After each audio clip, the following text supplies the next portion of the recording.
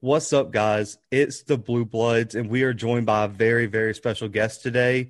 We have 247 Sports own Josh Pate joining us today, and I just want to say thank you so much for taking your time out of your day to come on the Blue Bloods today. Absolutely, man. I'm happy to do it. And I am glad to be actually talking about college football instead of, like scandal or all the things that sometimes you end up talking about this time of year. So as long as we're hitting recruiting, football, the good stuff, it's been a good stretch for me so far. Fingers crossed. Yeah, we'll keep it on the positive level. I feel that all season content is always hard with college football, but to start off here, all our listeners know I'm an Auburn alum. I got into college football being an Auburn fan from Alabama. So I want to start here. Can you give us your thoughts on Auburn's hire of Brian Harsin, and building off of that, should they be worried? The recruiting class a little bit lower than usual. It's 27th now after a late commit on Friday. Do you think Auburn fans should be worried? And what do you think of Auburn's hire of Harsin right now? All right, so my answer here is all predicated off of just the acceptance that Gus Malzahn was fired, because I could frame it in the context of do I think there should have been a need to hire someone, period. We're not even going to go down that route, okay? So Malzahn's out. We got to make a hire. I think that the way that search began is certainly not the way it ended, and we saw a lot of adjustment there. So I guess in and of itself, that's a good thing because you saw things work in, I guess you could say, like a very anti-Auburn way, for the better, not for the worse. But then, when you see the name Brian Harsin, I don't think any of us, even if you were dialed into the coaching search, were thinking about the name Brian Harsin 4 hours before the hire was made official. So it takes you a little bit off guard. That's not necessarily a bad thing. I think that Brian Harsin, from a purely football standpoint, I certainly wouldn't label it a bad hire at all. I've gotten some mixed responses from inside the coaching and personnel industry as to how effectively people think he may be able to make that transition. But I think a lot of that's tied to their suspicions over whether he'll be able to adjust to the speed in the recruiting lane in the South. So when you brought him in, that was, to me, a fraction of the puzzle. I had to see his staff, and it's pretty obvious that he understood what his limitations immediately would be down here. He went and got a lot of Southern flavor, a lot of guys who have been around the block. There are very few, if you look at that assistant coaching staff, there are very few test runs being made when it comes to the Southern blueprint. Everyone's been here. Everyone knows it. I will say this, though. I don't think there are a whole lot of grand slams on that staff. Derek Mason, as a defensive coordinator, I think is a really, really good get for several different reasons. I mean, I'm always a believer that your staff is just stack as many former head coaches on your staff as possible. But especially with Derek Mason, I don't think anyone's ever they've never really associated with him as being a great recruiter. But if you'll go and you'll track where he's been, Vanderbilt, and then prior to that, Stanford, he's never had a shot to be a great recruiter, because neither one of those places, if Nick Saban were at Stanford or Vanderbilt, would recruit at a top 5 level. And so for all we know, Brian Harsin may have secretly hired the best recruiter on his staff as his defensive coordinator in Derek Mason. Remains to be seen, but that's just something I'll keep an eye on. Listen, all in all, again, if you got to hire someone, I think Auburn could have done a whole lot worse. Having said that, your question was they finished in the 20 to 30 range, whichever service you want to use.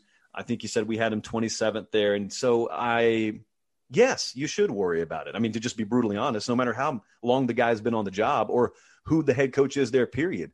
Yes, you should be worried because you know who you got to beat every year. And Alabama, not even withstanding, they're on another planet right now. But you also know you are at the one place in America where you have to play Auburn, Bama, Georgia, and A&M.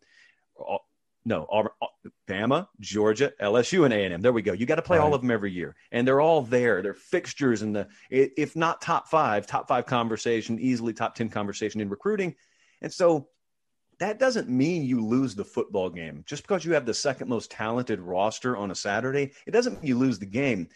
But it also does mean this. You're not just going to keep out scheming folks, and you're not going to keep out game planning folks and out coaching folks. You don't do that. When a third of your schedule is made up of teams that right now you're guaranteed to be at a talent deficiency against, that's not a winning formula. That's what he's got to overturn. So I'm looking at this recruiting class, and two names really stick out to me. I want to kind of get your opinion on these players. The first being Demetrius Davis out of North Shore, quarterback. he's coming in, Bo Nix is still there. They have some quarterback depth issues at times, especially after the Malik Willis transfer last year. What do you think about him? And then also Caden Bridges, safety out of McGee, Mississippi, kind of a surprise from South Alabama. He's long at 6'2". I like his speed. I like his playmaking ability. But what about these two players really stand out, even though they might be underrated because they're not, top 100 players? Well, Davis, the quarterback you're talking about there, I think a lot of reason why he didn't have more like elite offers and he wasn't probably rated inside the top 100. I think we had him in the 200 to 250 range. It was his height, and he's undersized from a height standpoint. But if you look at him, I was talking to our guy, Gabe Brooks, who is the Midlands recruiting region analyst, and he basically did the scouting evaluation on him for us. He said, if you look at him, he looks like a running back. And then all of a sudden you see when they take the field, he's playing quarterback. Okay. But really, really decorated and played, obviously high level ball out in Texas and is an absolute gamer. And I think probably if you're going to overhaul a roster and you're going to stack it with certain characteristics early on in your tenure, those are the guys you would love to go after. You'd love to just get the best of the best. You'd love to do what Nick Saban just did. That's not realistic.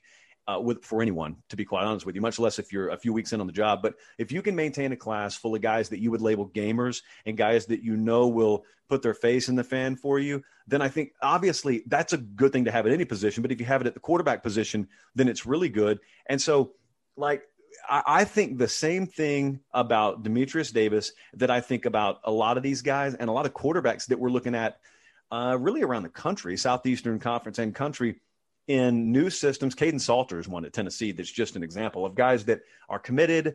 They stick with it, but a new staff comes in, and you wonder, for all we know about Brian Harson's system, quote unquote, how good a fit is Demetrius Davis? Because everyone has predicated their ranking and their feel based on the previous staff that he commits to or he's rumored to have committed to, yada, yada, yada. Well, then a new staff comes in, and you never know. Sometimes a guy's a worse fit for the new staff. Sometimes he's a 5-star fit for the new staff. And so outside of any other position, quarterback position obviously being the most important, I'm interested to see how a guy like Demetrius Davis, who is not a bad player, he's a 4-star player. I think he was our number 8 overall dual threat quarterback in America. So, played high level ball, competitiveness is proven. He's got a lot of the traits that you want there. I am very interested to watch how a guy like him fits in the new system that's in place there.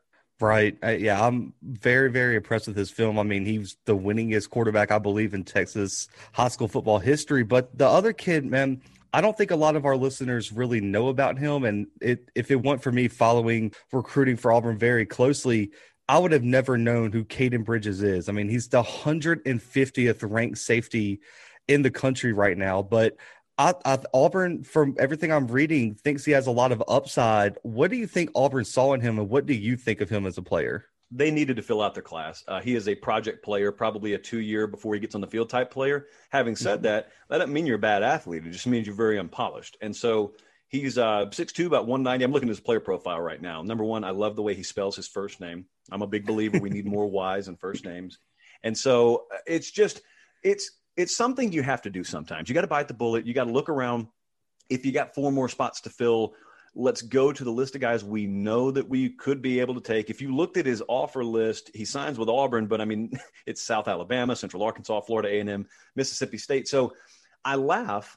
I'm not laughing at the kid. I'm laughing at sometimes in the past we've seen guys like Javier Arenas, for example. I remember when Javier Arenas was coming out of high school, I want to say his only offer was like Florida A&M. It was some school like that. And then Alabama offered him really late.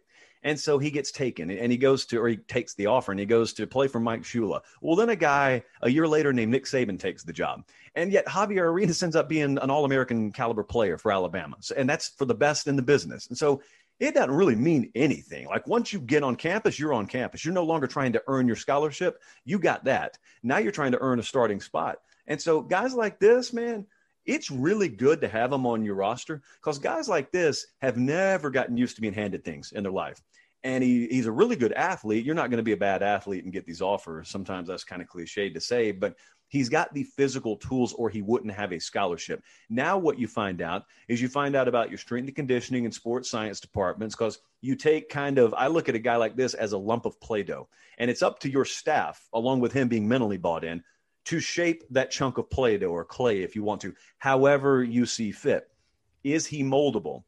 He's a guy right now, guys like him project as multi-position athletes. They haven't really been nailed down. You could put him at safety. You could see him being a possession-type wide receiver.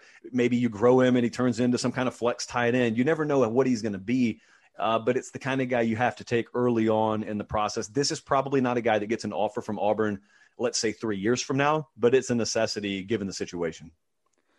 Right. I completely agree there, especially with Auburn losing a lot on the back end of the defense. But I want to move to more of a national hire. I've on our podcast, I've voted this as the best hire of the all season, and that's Texas getting Steve Sarkisian from Alabama. Can you talk a bit about why this hire was just, it almost to me seems like a perfect fit with how Bijan Robinson broke out last year. They got a lot of talent coming in. And what do you think the steps are for him to really bring Texas back on the map and get over Oklahoma in the Big 12? Well, he's got to be a leader of people. I mean, that's what he's got to be. And I hesitate to say what you said. If they had hired him as an offensive coordinator, he's a perfect fit. But hiring him as a head coach is a totally different thing. Now, having said that, if we're talking about the Texas offense, well, that I will agree with you on. I will have no question about the productivity that we'll see from that side of the ball. But, I look around the country every Saturday. More and more, the sport has shifted to being dominated by offense. And so it's no longer a really novelty, unique thing to be doing what, Oklahoma was doing in the Big 12, well, forever, really. But, 7 or 8 years ago, they're out there dropping offensive numbers and bringing in quarterbacks and winning Heismans and sending them to the first round. Well, now, to some degree, I mean, everybody's offense has upticked. And so I don't think you're going to walk into the Big 12 and drown everyone with offense is what I'm saying. What you can do is you can walk in if you're the right kind of man for the job, and you can own the room. You can have the shoulders to call the shots, and you can have the shoulders and chest, if you will. That's an old Les Miles phrasing, but you got to be able to take the job by the throat. And that's something that very few people are ready to do. I don't know that Steve Sarkisian's ready to do that. And so I'm pulling for him, certainly pulling for him. I like Steve Sarkisian. Like he's one of the guys off the field that I'm a fan of. I've talked to him a few times. I got to know him a little bit, just pull for him. But that aside, I mean, you got to call it like you see it. It takes a big set of shoulders to walk into Texas and run the program. And if you can't do it, then you got several cooks in the kitchen like you've always had. I don't really care how good an offensive coordinator you are. I don't care how good a recruiter you are. Ultimately, the level you have to have your machine operating at to win at the highest level in this sport is such that you can't afford to have that happening. So that's going to be the big unknown, the big question. It's got nothing to do with calling plays on 3rd and 7. It's, how's your program operating on a random Tuesday afternoon in July? Right. I definitely understand where you're coming from there. And I want to shift to his previous job, Alabama. We just saw them sign arguably the most talented class in the history of recruiting. They have everything you want and more here. How do you even explain how a staff signs something like this? And who are the big players that you're looking at from this class to be immediate contributors for the Crimson Tide? Well, being the best of all time essentially is how you do it. Having as close to a perfected model as possible is how you do it. So the accolades, you could stack on them all day. You're watching the best in history, but you're not having to read about it in a history book or watch a documentary. It's happening right before your eyes, real time. So that's the A. The B, to be honest with you could go 20 different ways on that. I know immediately, I think a lot of people's eyes gravitate to the wide receiver position because of not only the talent they're losing this year in Waddle and Smith, but the guys they lost the year before. Those were guys that were named Judy and Ruggs. A lot of people may have heard of them. And so I think it's probably, if you're a casual fan, it's probably human nature to look at that situation and say, okay, good. Well, at least they'll come back down to earth a little bit. There's no way that even Alabama could replace that much talent. Well, they can. And I think they did. And not only did they go sign 1 or 2 elite wide receivers, they signed 4 of them they signed 4 of the top 10 receivers in the country in the same class, which is absolutely absurd. And to get all those guys to come in together, and I don't think a single one of them was from the state of Alabama, by the way, to get all those in the house, same class. A guy named JoJo Earl is probably my favorite, but Ja'Cory Brooks is a 5-star type. Aggie A. Hall's elite. Both those guys, the last two I mentioned are 6'3", by the way. Christian Leary. Every single one of those guys has number one wide receiver potential as a true freshman. So all those guys will be on the field. But I'll tell you another thing they did. They kind of flexed their offensive line recruiting muscles too. They brought in J.C. Latham and Tommy Brockermeyer, are two of the top 5 players in the country, period. And they're both offensive tackles, and they both committed to Alabama. So there are so many different ways you can go. I was talking to a guy at Alabama the other night, and I was just I like to do this sometimes for the staffs that I can. I like to reach out and just kind of go down the list and get, 20 or 30 seconds on each player. And so you get a really, really nice, well-rounded take, an informed take on the recruiting class. And what this person did was they would go down the list, and all the names we just mentioned, that's great, but they would just go to a guy like Terrence Ferguson, just to pull a name out of the air. Terrence Ferguson is one of the top 60 players in the country. He was a high 4-star offensive lineman out of Peach County in my home state of Georgia. He would be the highest rated player in several top 25 classes. And I don't even think he's like the top 7 or 8. He may not even be a top 10 rated player in Alabama's class. And it's just, there he is. Jalen Milroe is a high 4-star quarterback, top 100 overall player they got out of Texas that could be the crown jewel of a lot of classes. And yet he's just kind of thrown in there. I mean, James Brockermeyer is a high 4-star, one with the top center in the country. He's not only is he not the highest rated offensive lineman in Alabama's class, he's not even the highest rated offensive lineman from his own household in Alabama's class.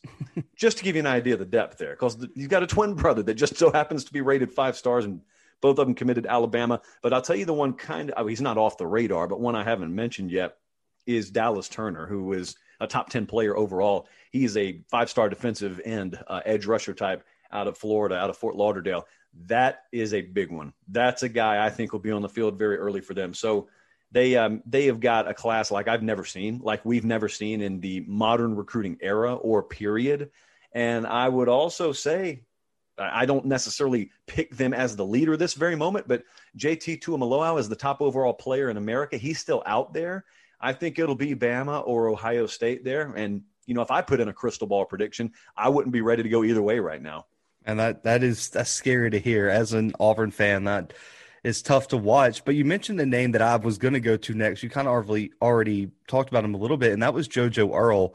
We were doing a recruiting preview. I believe it was middle of last year, and this kid, just watching some of the films of the top players, he popped off the screen for me. And he reminds me a little bit of Rondell Moore with his speed, and he's undersized. He's only like 5'9.5". I mean, this kid I think is going to be a stud. And you've already mentioned some of the other wide receivers they got. I'm so impressed with this class. And then even a kid that was from my hometown, I'm from Mobile, I don't think he gets any shine, is Deontay Lawson. He's a linebacker out of Mobile Christian. I mean, this kid, I called my parents down to Mobile. This kid was getting like 20 tackles a game against very good competition in Mobile. So I think this class is just absolutely stacked at points. But I want to move toward, we have the draft coming up. You cover all these players with recruiting. You cover them throughout the season.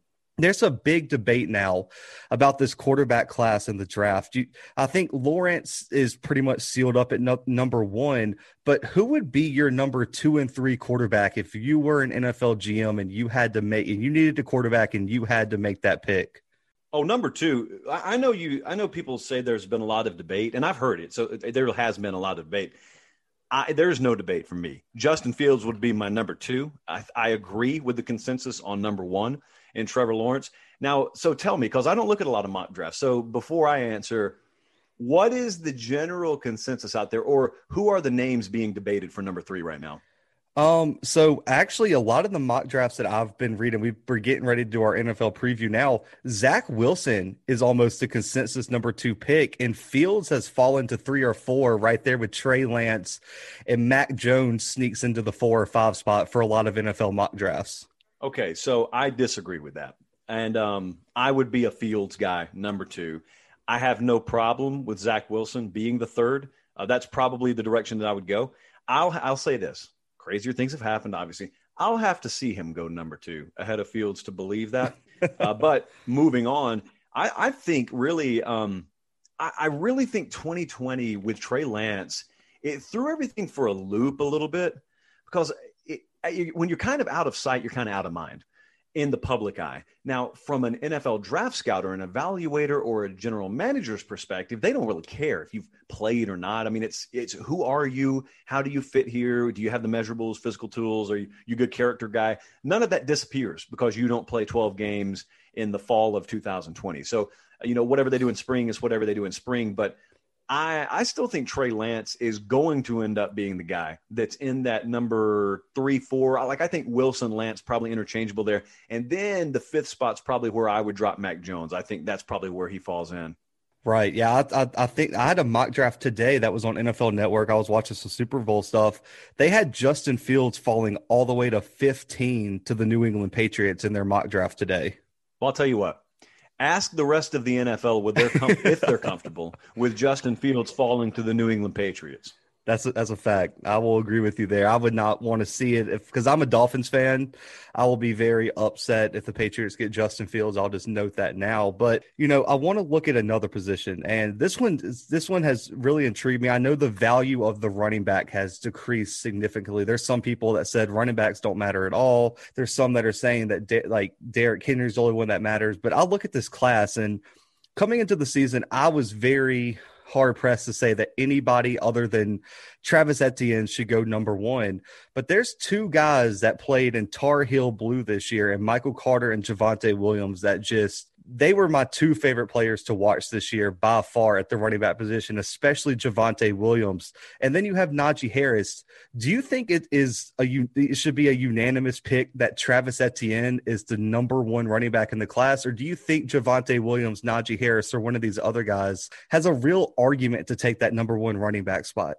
I think it's laughable to consider Etienne's the number 1 back in this draft. If you put me in charge, it would take me about 15 seconds, and that's only to write down the name on a piece of paper to take Najee Harris ahead of every name we've just mentioned.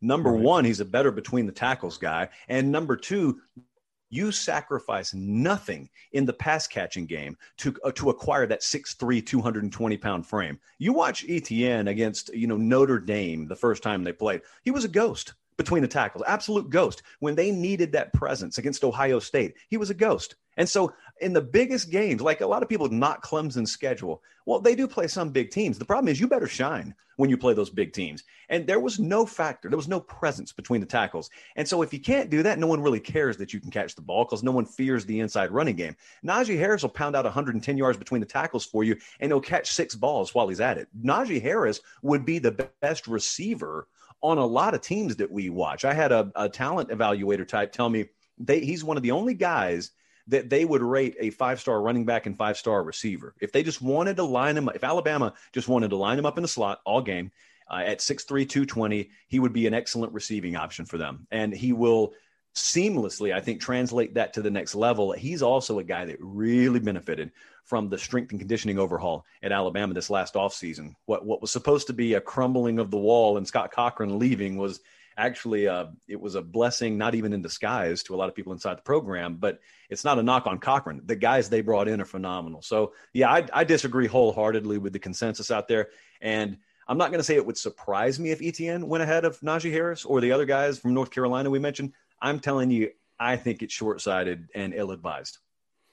Yeah, it's tough. I mean, especially after what you saw Najee Harris do just down the stretch. I know Devontae Smith got a lot of shine, but I don't think that Alabama team is the same without Najee Harris this year. But looking ahead to next year, I know we just had National Signing Day this week. Just looking ahead, can you give us like 1 or 2, maybe even 3 recruits that we should look out for in the 2022 class? I know everyone's obsessed with Quinn Ewers out of Southlake. He's committed to Ohio State. I know there's some people pushing that Texas should get a run. I know Damani Jackson, number 3 recruit in the country, just committed to USC. But who are some recruits that we should look out for in 2022? Yeah, I think this one's pretty easy. I mean, you mentioned Quinn Ewers. Like, that's to me where we start because it's a big deal. And I always ask myself, for those of you unfamiliar, and I'll give you an excuse if you are because it's still a year away, Quinn Ewers is our top rated overall player at 247 Sports. He's also obviously the number one quarterback in the country. He's got a full blonde mullet, for those of you who haven't seen, which probably did a lot to entrench him as the number one player in the country. But he's full grown man. He's like 6'3", 200 pounds. Got every tool that you could possibly want at the quarterback position.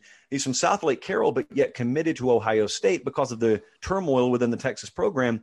And then Sark gets hired, but yet too little too late when it comes to Quinn Ewers. And so that didn't work out very well for the Longhorns. Listen, he's a guy to watch, and they've got Kyle McCord do the Ohio State Buckeyes in this class that they just signed.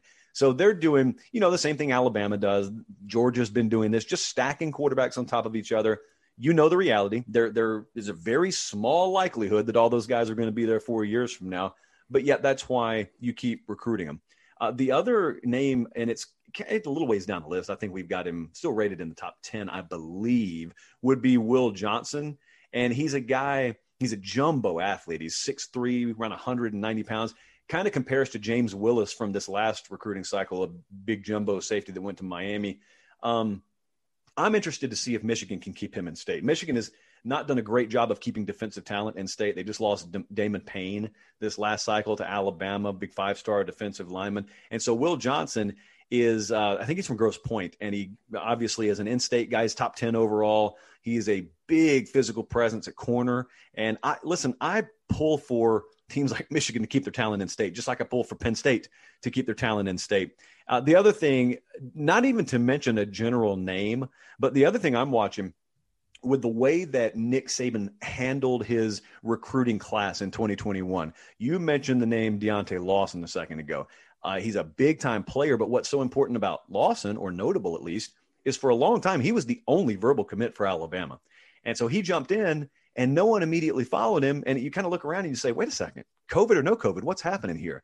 Well, things eventually worked out. So I talked to Nick Saban the other day about that. He said, one of the misconceptions was we weren't going to be able to properly evaluate because we lost the spring evaluation period.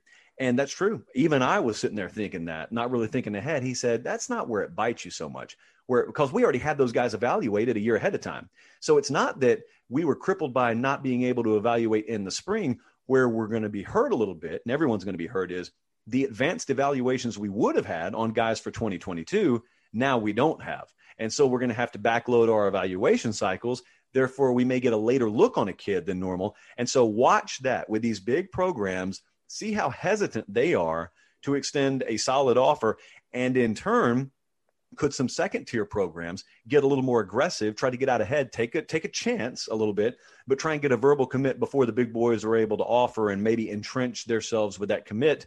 And, that could be somewhat interesting and somewhat parity-driven in the likes of which you wouldn't normally expect for the 2022 cycle.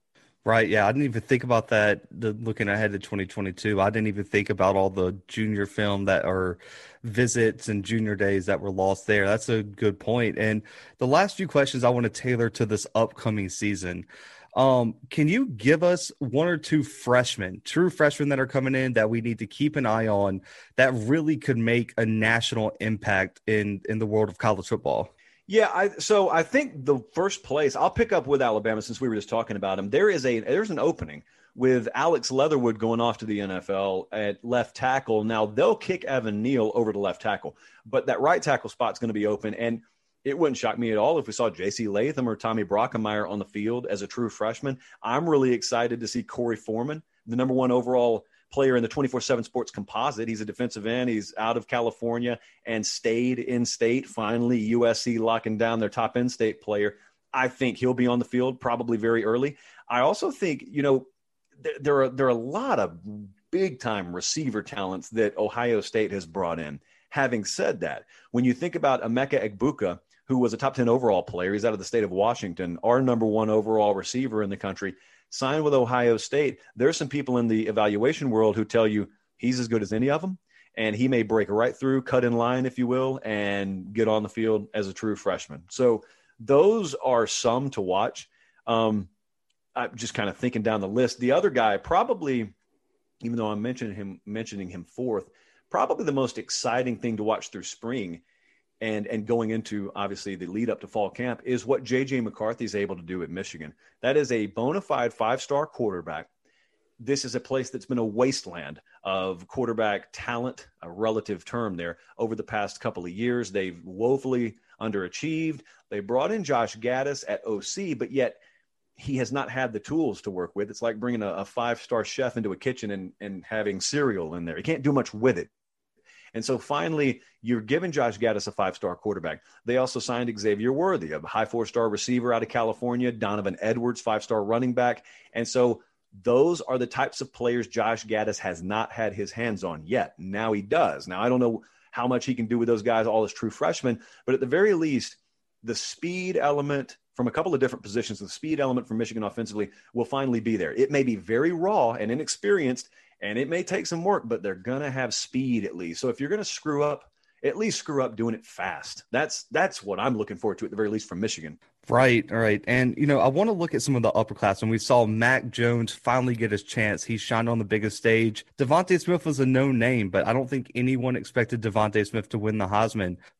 Can you give us your one or two potential breakout players for this next season that might just have been stuck on the bench, redshirted? Like, who are some of these underrated players that just haven't got a chance to shine yet? Well, I think you start at the quarterback spot with Bryce Young at Alabama. Early on, I know we kind of want to forget this now, or anyone who predicted it wants to go bury their head in the sand and hope no one notices. A lot of folks thought Bryce Young would just come in and start as a true freshman over there, and he didn't. And it wasn't because he wasn't up to snuff or anything like that. Mac Jones just never let go of the job and did a really good job. And so Bryce Young, it's going to be his job in all likelihood this upcoming fall. And he's going to have a lot of young receiver talent coming in. You've still got guys like John Mechie who are already there. Jaleel Billingsley at the tight end position is already there. I'm excited to watch what he does. Hey, listen, who among us, or as I like to say, whomst amongst us, knows what Emory Jones is going to do as a quarterback down at Florida? Because that was kind of a similar situation. No one thought Kyle Trask was going to quite do what he was able to do last year. Well, now he moves on. Kyle Pitts moves on, but Eric Gilbert comes in at tight end. So you've got opportunities for guys to really shine. When we saw Max Johnson take LSU into the swamp and end up beating Florida in his first real start, no one expected that. So could we see a rejuvenation of LSU's offense this upcoming year? All of these things, there are a bunch of different programs. DJ Uiagalelei technically fits this description at Clemson. A lot of big-time programs have opportunities for these quarterbacks and other, skill players to really step up and not just be all-American caliber players, but the programs I'm talking about there, they have a chance to actually shift division races or actually shift, in some cases, the college football playoff race.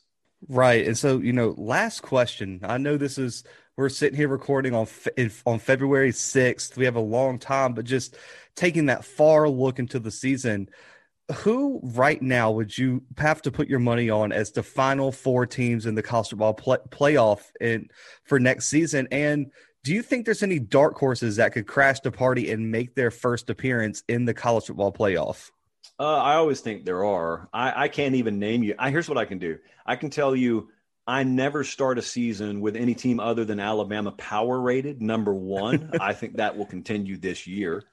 I think that Georgia will be among my top 4 power rated teams. Clemson will be among my top 4 power rated teams. Ohio State will be in there. So it'll be the usual suspects to start the year. I am not the kind of person that tries to go out on a ledge at all. I'm the same guy who picks 1 and 2 seeds in the NCAA tournament the whole way. And it's never going to be 100%. But I also don't completely torch my bracket by trying to pick a 13 seed to go to the Final Four. And so Conversely, I guess similarly, I don't do that with college football either. I think if Ty Thompson, true freshman quarterback to watch here, we didn't mention, if Ty Thompson were to come into Oregon and shine as a true freshman, that's your dark horse, quote unquote. But I don't really view Oregon as a dark horse. I think the only kind of dark horse label that's over them is because of the conference they're in. I don't think anybody looks at Oregon and says, oh, that's a terrible team, and their only chance is to scoot in by way of a weak Pac-12 schedule. No, it's kind of, they're a pretty good team that gets weighed down by an inferior conference, but that's a team to look at. USC is a team to look at, to be honest with you. And so I guess the West Coast would naturally be where your dark horse candidates are. Oklahoma will probably have their best team under Lincoln Riley this year. And so Oklahoma, I think I've mentioned 5 teams so far in my top 4. So we're able to cheat. We're allowed to cheat in February. I'm going to put those 5 teams in my top 4 with Oregon and USC sneaking around, and Notre Dame's always going to be there. I am very hopeful that we can get a team like Texas A&M or a team like North Carolina that is ready to vault themselves into the next tier, but it's always a remains to be seen sort of deal. Right. It's hard. I mean, I was hoping you were going to mention mine. I'm really, really high on Iowa State this year. I know Oklahoma's got their best team, but Iowa State's returning a lot of talent, and I don't think enough people are giving Barisi Hall the credit he deserves, just because I don't think a lot of average fans watch a lot of Iowa State football, but I think Matt Campbell's doing an excellent job out there in Ames, Iowa. No, that's my team, man. Like I almost try and avoid them so as not to sound like a complete and total homer. Here's the one thing I'll caution people with, though.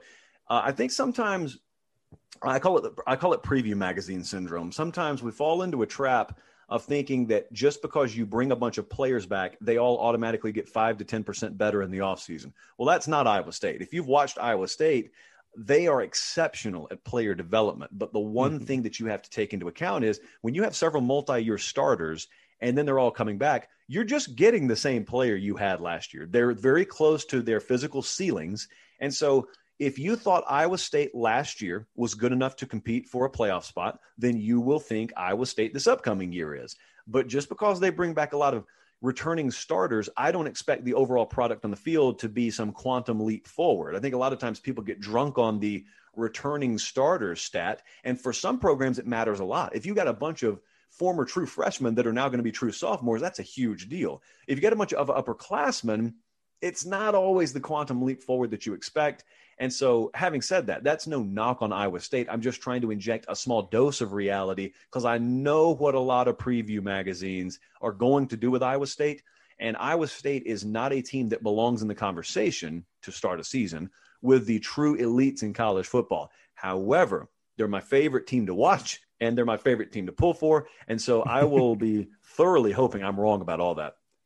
I agree. I think you saw that a lot with Oklahoma State this year with Chuba Hubbard and Spencer Sanders and all them. Everyone thought just because they were coming back, they were going to accelerate forward. And I think Chuba Hubbard grossly underperformed. Tylan Wallace and Spencer Sanders struggled with injuries. And I think you saw there was a time where Oklahoma State was competing and then it just kind of all fell off after that Texas game and it just kind of hit the ceiling for them. But it's a Saturday. We're recording. I just want to say thank you so much for your time. That's a wrap on this interview, but I'm going to give you a chance to plug everything. I'm a huge fan of the Late Kick. I'm subscribed on the YouTube channel, so I'll let you plug all that, man, right now because it's a great show. Yeah, I appreciate it, brother. So you can find everything that we do either on the 247Sports YouTube channel. That's where we do Late Kick Live, or you can subscribe to the Late Kick podcast. I would recommend you do both. I certainly will not plead for you to. And you can also follow me on Twitter at LateKickJosh. And if you're doing those things, then, I mean, like Sting and the Police once sung, you are familiar with every breath I take at that point, if that's comfortable for you. So let me paraphrase. If you want to live that kind of lifestyle, then that's what you can do. Guys, and I urge y'all to do it, man. I'm a huge fan. I watch all the time, so definitely do all that. But we appreciate you, man. We're hoping to have you on again.